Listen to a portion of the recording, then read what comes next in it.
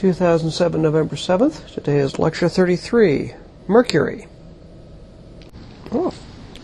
So we're going to start now. We've gone through two overview lectures, one of the general properties of the solar system, and the other on the question of the origin of the solar system, so-called cosmogony. Now we're going to then start now a detailed tour of the solar system over this week and a little bit into next week of the terrestrial planets and then the Jovian planets, and that will kind of lead us up to the next quiz. So right now we're in planets. And we're going to start by pretty much follow what I would call the traditional ordering of things, from the inside on out. And today we're going to talk about the planet Mercury. Key ideas for today. Some of this is just bald fact. Mercury is the innermost of the planets of the solar system. It has an interesting property. Its rotation is actually tidally locked into a 3-2 spin-orbit resonance with the Sun. We'll say a little bit more in a second about what that's about. That's actually an important clue. It has to do a lot with the fact that it's so close to the Sun that the Sun's tides on Mercury are important. The surface of Mercury, it's a solid surface terrestrial body. It's very heavily cratered and has virtually no atmosphere. In many ways, Mercury superficially resembles the Moon, but in detail there are important differences that we're going to see as we go on. And part of those important differences are due to the differences in the interior. Mercury was a real surprise. When we finally got a good mass for Mercury after the Mariner 10 flyby, it was discovered that Mercury has a very large iron core and a weak magnetic field. The weak magnetic field was not expected. Now, the reason why this happened, we're going to explore in a little bit, actually may be due to a gigantic impact during formation. And finally, the other thing we see on Mercury is we see weak tectonic activity. It's actually vertical thrust faulting due to the fact that the surface is actually wrinkling and crinkling a bit as the planet cools and shrinks. So this is an example of the kinds of tectonic activity we see in the solar system, which is different than the plate tectonics we see on the Earth. So today's subject is going to be the planet Mercury, the first of the terrestrial and innermost of the terrestrial planets.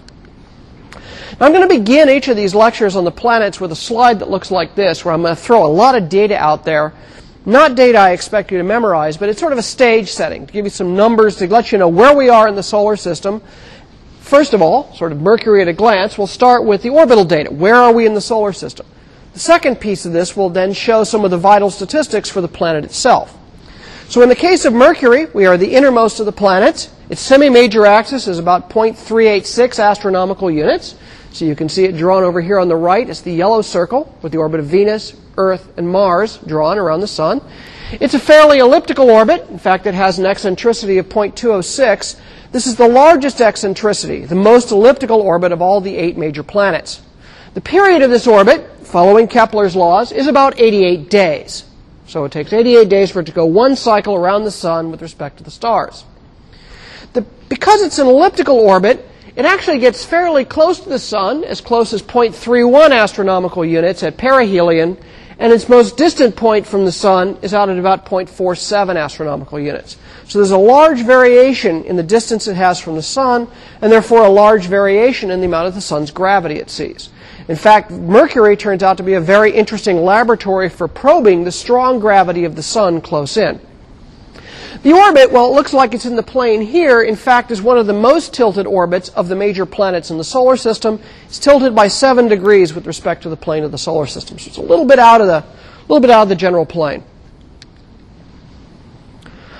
The planet itself, here is a computer reconstruction of its surface. This long stripe you see here is not that someone has actually gone and smoothed off Mercury's surface. There's actually no data. There's no imaging data at all for that strip. And why that is, we'll see in just a moment. The basic planetary data is it's a fairly small world. Its radius is a little over 2,400 kilometers, which makes it about 38% the radius of the Earth. If you add up the mass of Mercury, which has been measured, the only way we can measure masses of things is by sending a spacecraft by them in orbit, or if they have a moon.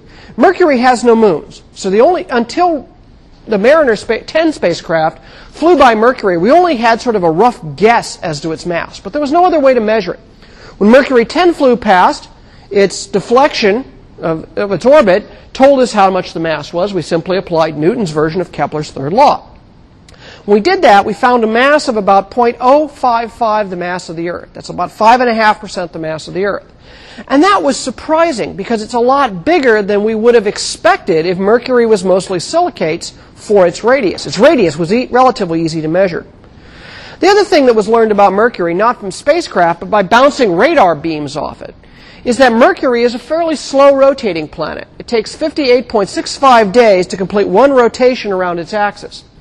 But the other thing that's quite surprising is this rotation is exactly 2/3 of its orbital period. Now, whenever I mention a rotation period in this class, I mean rotation period measured with respect to the stars. But remember, we would measure the day on a planet with respect to the sun, not the stars. And so if you look at the rotation rate relative to the sun, the so-called solar rotation period, it's actually 176 days long, because you're now coupling that 58.65-day rotation with the 88-day orbit. And so you actually get a very long day. Now, it turns out, if you go back to old textbooks, I remember an astronomy textbook I learned astronomy out of when I was in high school. So this is back in the sort of late 70s. And there, the general lore was that Mercury was tidally locked, so it always kept one face towards the sun. But it was better radar measurements that showed it wasn't. And this is actually something of a surprise. But it has an explanation. So this odd rotation is interesting. The rotation period, again, to reiterate, is 58.65 days. This turns out to be exactly 2/3 of its 87.97-day period. Not a little bit below, not a little bit above, exactly 2/3. Whenever we see an exact whole number coincidence between the rotation and orbit of something, we know we're dealing with something we've seen already, a spin-orbit resonance. In this case, it's a 3-to-2 spin-orbit resonance. What 3-to-2 means is that the planet's spin to orbit, it completes 3 rotations for every 2 orbits. So every time Mercury goes twice around the sun in its orbit, it turns around on its own axis 3 times. Now, we've seen a spin-orbit resonance before, the Earth and the Moon system. The Moon is in a 1-to-1 spin-orbit resonance with the Earth, such that the Moon completes 1 rotation in the time it takes the Moon to go once around the Earth.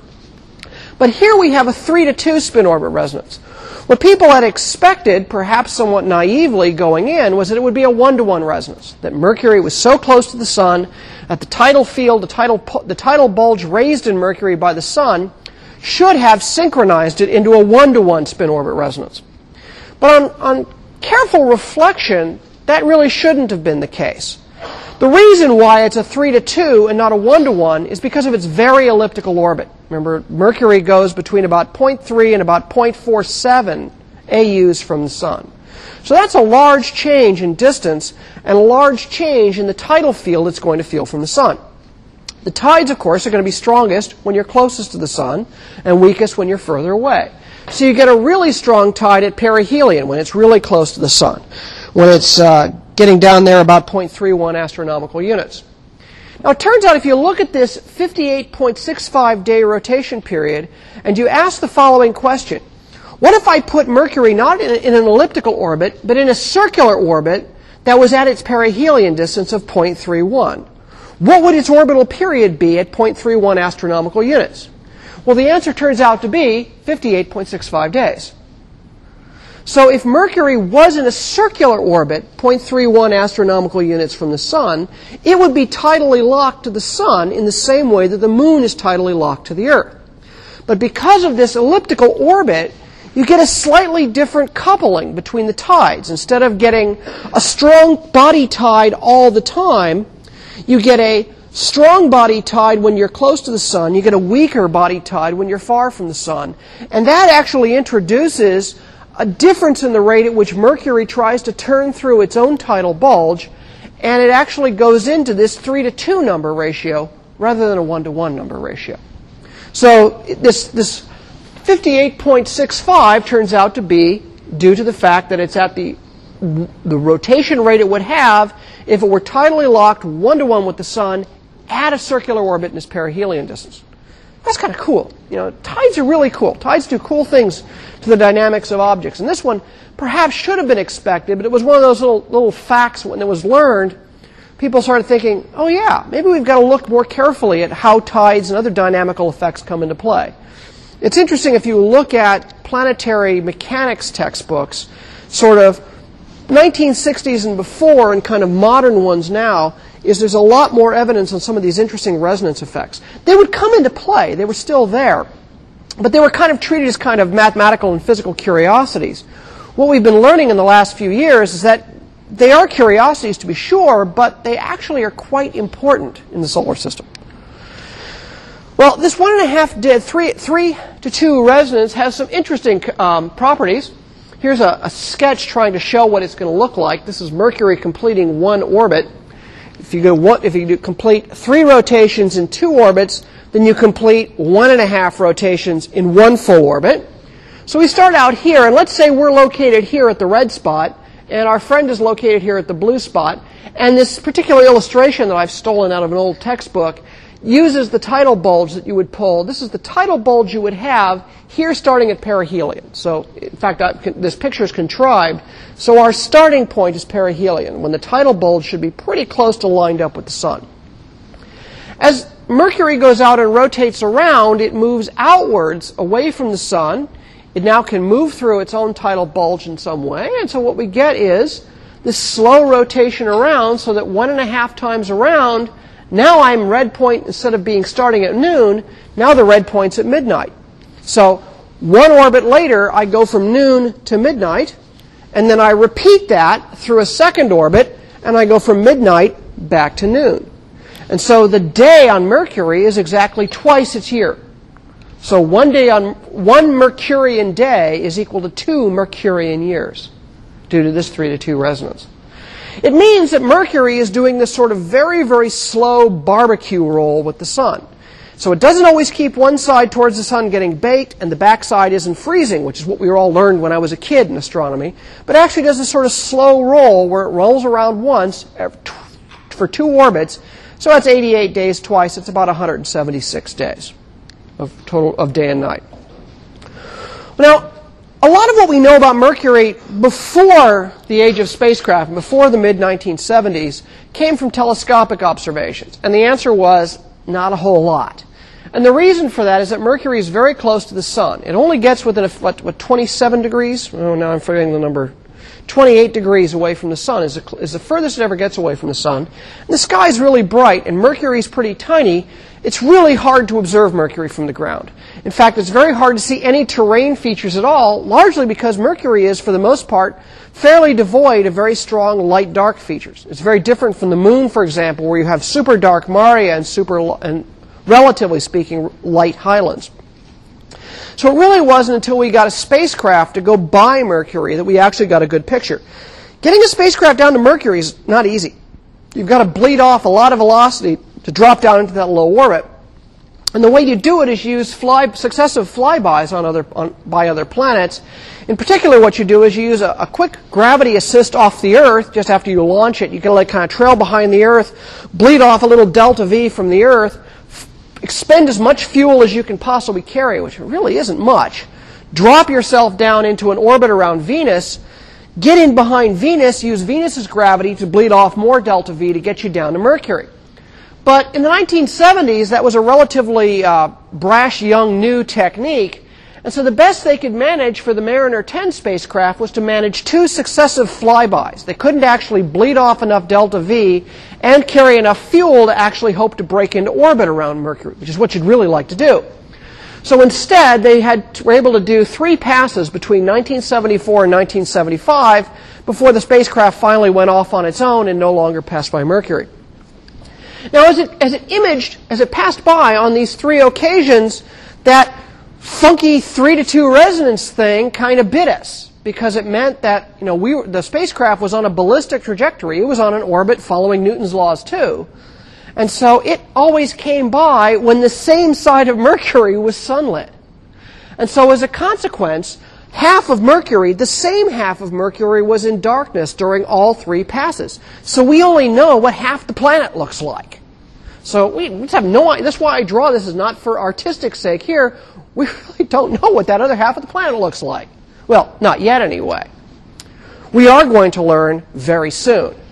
In 2004, the Messenger spacecraft was launched by NASA. It was built by Johns Hopkins University. This shows part of its sun shield and its solar panels. You're close enough to the sun here, you've got to heavily shield the spacecraft to keep it from getting roasted. It's done a series of flybys, an Earth flyby and 2 Venus flybys to bleed off enough delta V to get down to Mercury's orbit. It's going to make its first pass by Mercury in January of this coming year, so about January 21st or 22nd or so. Messenger will make the first of 2 passes by Mercury. First in 2008, one, I forget when, I think it's August of 2009. Now we're going to get lucky. We're actually going to see at least one of the quarters that we didn't see before. So we'll actually get, from knowing half of Mercury, after the 2008 flyby, if everything goes well, we'll now have a map of 3/4 of Mercury. By the 2009 flyby, most of the other missing quarter will be in play.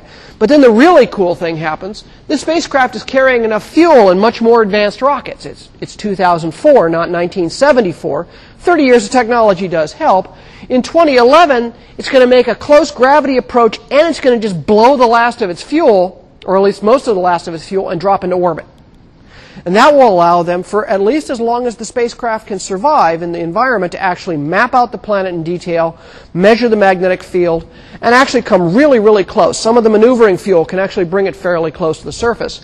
In fact, this 2008 flyby, I think it comes 200 kilometers over the surface of Mercury. So keep an eye out for that stuff on the news. This could be really cool. This will be our first look at Mercury in more than 30 years. Well, that's the future. What do we know about Mercury now? What do we know? A lot of what I'm going to talk about now comes from those 3 Mariner 10 flybys in 74 and 75. The first thing that we see on the pictures of Mercury is it's extremely heavily cratered. In fact, Mercury, if you don't know quite what you're looking at, you're not used to looking at pictures of astronomical bodies, it often can be mistaken for the moon. But if you look closely, there are some important differences that clue you in that you're not looking at the moon. Okay? Judging from the cratering rate, and using the moon as an analogy, which is not too bad, it looks like that most of the surface is between about 3.8 and 4 billion years old, judging from the high density of multiple overlapping craters. In fact, most of the surface of Mercury looks superficially like the lunar highlands, and we have a very good rock age date for the lunar highlands from the sample returns from Apollo and the lunicods. However, there's a little clue here as what's going on. This 3.8 to 4 billion years old corresponds to that epoch of heavy bombardment that I mentioned yesterday, where the last major hunks of rock and stuff were just getting cleared out of the solar system during formation. So here again we're seeing one of these really ancient surfaces that was really carved up and formed, shaped by meteoritic impacts during the epoch of heavy bombardment. One of the clues you have, if I just showed you a crater field on the moon and a crater field on Mercury, you would notice a difference. It's kind of subtle. The craters on Mercury are flatter. The highs are not as high, the lows are not as low. And the reason is that Mercury is a bigger world than the moon. Its gravity at the surface is 2 times stronger, and so you just can't pile up crater walls, and you can't excavate craters that deep. And so the whole system goes up, then flattens back out. It kind of slumps much better. And so you can actually get this feeling when you're looking at Mercury terrains, like it's kind of like someone took the big high relief moon terrains and kind of squashed them a little bit. That impression is actually the right one. That's actually what's happening. The squashing, of course, is the stronger gravity of the moon. The basic terrain features that we see on Mercury bear a lot of resemblances to what we see on the moon. We see highlands and lava basins, although at least on the half of the planet we've imaged, we do not see the kinds of really extensive maria so far like we see on the Earth's moon. There is one very, very large lava basin, which is clearly an impact basin, one of these multi-ring features. It's called the Caloris Basin, Caloris from the word for hot. And we see another series of rather interesting terrains, things called lobate scarps, basically vertical faults. And we see very jumbled, very chaotic terrains. And all these are kind of related in various and sundry ways. So here's a picture of Mercury. This is the same one I showed earlier, but now it's the big version. This shows you a couple of missing bits here. These are where there's simply no data. Those places were in shadow, both passes. So we've reconstructed a little over 1/2 the surface, but not much more. And again, you see it's very, very heavily cratered. It looks a lot like the lunar highlands. There are a couple of lava plains, but they are not as broad or deep or lightly cratered like we see on the moon. So this is a pretty good reconstruction. Why they give it a gold color, I have no idea. It's probably the same color as the moon, kind of a dark gray color if it really is seen. And that's what we're going to see in a lot of the subsequent pictures. Here's a somewhat better picture. This is showing Mercury here. This is from the Mariner 10. And again, you see sort of a big splash crater here, lots of overlapping craters on this particular view. But you do still see now that effect I was telling you about how the craters look flattened. They look like someone's come in and kind of sanded them down a bit. And this is a very characteristic Mercurian terrain. A lot of the white spots you see in here are artifacts of the kind of okay but not great cameras that were carried 30 years ago. The new generation Messenger is going to be carrying state-of-the-art digital cameras, so it's going to give us stunning views. We should be able to clearly see boulder fields on the close passes. It's really going to be exciting. The biggest lava plains that are seen on the surface, the most interesting one, turns out we only, this seems to be a thing with Mariner 10. We see half of it. In this case, we see half of a ringed basin. You can see here where there's been a massive asteroidal-size impact has just punched through Mercury's crust. Clearly did so a long time ago because this basin has got a lot of craters, but the crater density here is not as big as it is out here, so you know this impact occurred fairly late in that heavy bombardment epoch. The crater was so massive that it left a ring basin 1,340 kilometers across. Now remember that the diameter of Mercury is barely 4,800 kilometers across. So this is a gigantic smack on this side of the planet. Now where this occurred, of course, you sent ripples like rings in a pond outward through the solid surface of the planet. But those seismic waves rang this planet like a bell. So we had seismic pressure waves get punched into the planet just like P waves on Earth. So compression waves go through the planet. And then we get the surface S waves, some of which you can see frozen here into the surface as these ripples in the solid rock of the crust. Those waves, of course, rang through the planet. But unlike throwing if you throw a rock into a pond, you get the initial splash, and you get rings of waves coming outwards from the point of splash. But ponds are flat. Planets are round. So as a consequence, when the massive impact that formed the Caloris Basin happened, it just excavated a huge amount of material, melted it completely, punched into the lower molten layers, which then welled up and flooded in and repaved most of it. That's why it has fewer craters than the surroundings. The pressure waves go crashing through the planet, the surface waves go around, and because they wrap around on the exact opposite side of the planet, these waves are spreading out, and then they start converging. And so all that energy gets focused on the antipodal point, the spot exactly on the opposite side of the planet. When those waves hit, it actually busted up the crust down to a tremendous depth. It just turned and churned the entire place. Now, it turns out that we got half of the Caloris Basin. We also imaged the other half for the antipodal part during one of the Mariner passes. And what we see is this surface. Normally, you don't see surfaces as jumbled and chaotic like this. This is surfaces which were literally broken up and then just slammed back down on the planet. Lower cratering density down in here. You see a couple of places where there's a few impacts that occurred that erase some of the jumbled terrain.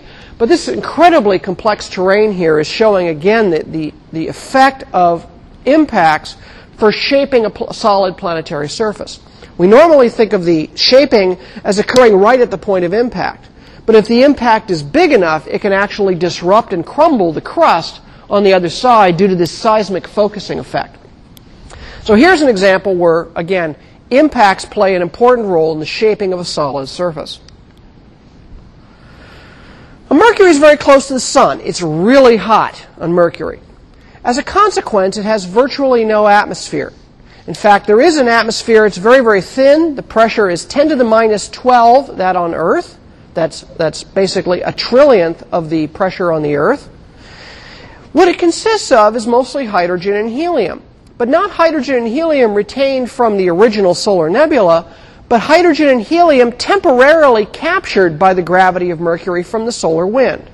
The outside of the sun is not solid, it's a gas, and so some of the gas on the surface of the sun boils off as a very, very thin solar wind.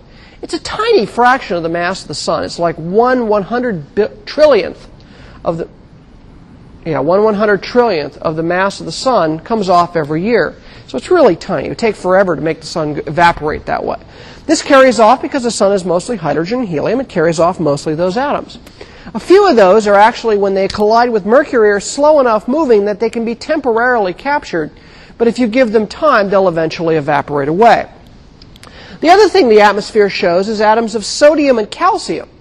These are actually atoms, they're single atoms that are knocked out of the surface of the rock and the soil on the surface of the planet by incoming high-energy particle events.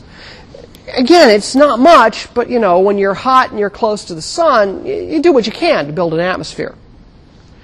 Now, if we look at Mercury, and we look at the formation of Mercury and what we think we know about the formation of the Earth and Venus and Mars, it's actually expected that Mercury should have formed with a fairly substantial atmosphere. Somewhat smaller because it's a smaller planet, but substantial by comparison. However, Mercury has two things going against it for hanging on to that atmosphere. Number one is its low mass and therefore has a low surface gravity. Okay, so low gravity lowers the escape speed on the surface, which means cooler things can escape than they could on a larger planet. The second thing that's going against it is it's right next to the sun. It's only 0.3 to 0.47 AUs away.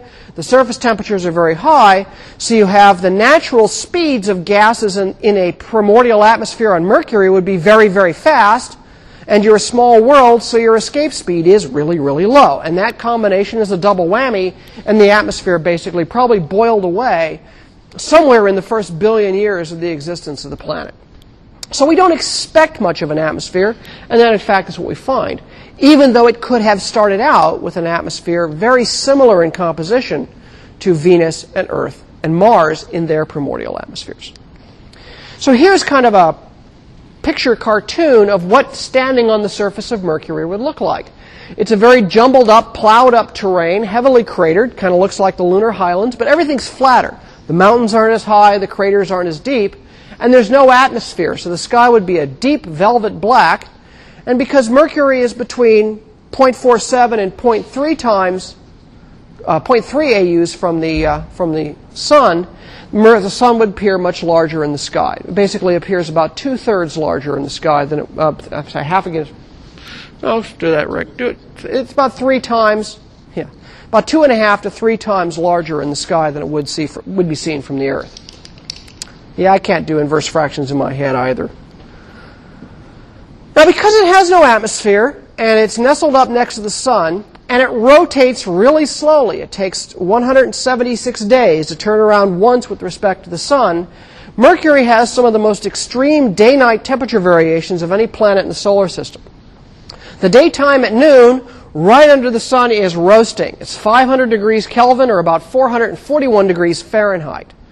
The nighttime side is staring out into the cold, empty depths of space, and so the surface just radiates away, just like here on Earth. If you want to know in the wintertime whether it's going to be cold or really cold, you can tell right away by asking, is it cloudy or is it clear? Those crystal clear nights in the middle of winter are the ones that are really bitter cold because you get radiative cooling. So the backside of Mercury gets even more radiative cooling because there's no atmosphere to even things out. And so the temperature plunges to 100 Kelvin, or 279 degrees Fahrenheit below zero on the nighttime side. Well, you can kind of do the math here. The difference between these two sides is in excess of 700 degrees Fahrenheit from noon to midnight. So it's not going to be a very nice place to be. Some of the daytime locations, because the soil's churned up, can actually trap heat inside, and it's expected that some of those regions, in fact, have been measured using infrared radiometry, have temperatures up around 600 degrees Kelvin. That's twice the temperature in absolute Kelvin scale of room temperature. Now the poles are going to be a different story because the way Mercury's slow rotation and its tilt is the poles are actually in perpetual twilight. As a consequence, because the axis is virtually untilted, the sun is right pretty much on Mercury's equivalent of the celestial equator. So as a consequence, you get this partial shadow. It gets some heat, light shining over the edges of craters and such. Some of the polar soil has been measured to be very cold, about 125 Kelvin, or about 234 degrees below 0 Fahrenheit. This is actually the one place on Mercury where you could have a survival of ices or other frozen material, say, for example, from an impact of a comet or other icy material that hit the world during the epoch of heavy bombardment. There have been observations in the past using radar beams bounced off Mercury that have suggested that maybe there are, in fact, ices in the polar craters. But that's still a fairly controversial result. It stood so well for a long time and ended up in the textbooks. And then a couple years ago, someone redid the observations with a much more advanced radar system, like using the giant Arecibo radar dish out in Puerto Rico, and said, no, maybe not, maybe we're seeing something else. So it's still up in the air, based on radar measurements, what's going on at the poles. One of the mission goals of the Messenger spacecraft is going to be, once it goes into orbit and starts doing a detailed measurement of the surface, we'll be looking at trying to resolve this question of whether there can be a survival of ices at the so-called thermal poles of Mercury. So that's on the surface. What can we learn about the interior? Well, you get a couple of clues. One is you get a clue from the density. The other is you get a clue from surface features that give you an idea of what's going on below. Mercury is roughly intermediate in size between the Moon and Mars. So if you want to place things in order among terrestrial-like planets, it's Moon, Mercury, Mars, Venus, and Earth in order of increasing size. What you expect is the lithosphere, the outer layer of rock, is actually much thinner than the Moon's, but it's a lot thicker than we find on the Earth and Mars. That's the first indication from the measurements of the spacecraft. One feature you do get, and you can see it laid out here in this beautiful Mariner photograph, is you can see how this crater looks like this old crater here has suddenly been broken, as if one part's been picked up and the other part's been pushed down. And so you can see this sort of lobate crack in the surface of the planet. And you can see where it's cutting across the crater here, shows you that this crack occurred after the cratering occurred. This type of feature where you see a very high cliff called a scarp, and it has this sort of rounded appearance in relief, is called a lobate scarp. It's a sign of a tectonic. It's a vertical faulting or formation of a cliff. It's a sign of basically a tectonic disturbance, but not plate tectonics. We're not seeing Mercury broken up into plates that are floating on a semi-liquid mantle. We're actually seeing the planet is shrinking as it cools off and contracts, but the surface is fairly brittle. And eventually the underlying mantle shrinks out from underneath it, and the whole thing kind of wrinkles and buckles, and that wrinkling and buckling as the interior cools causes this vertical scarping. So this is a form of tectonism, but it's a kind of vertical tectonism, and it's caused not by any kind of plate tectonics, but simply by the planet is literally wrinkling as it cools and shrinks. Now, the deep interior we don't know a lot about. It'd be really nice to put seismic stations on the planet, but we can get some idea of what's going on, again, from the density and from other measurements. We expect that the rocky mantle is about 700 kilometers thick, and what's surprising is that the mass of Mercury, for its size, is really big. It's got a mean density of about 5.5 grams per cc.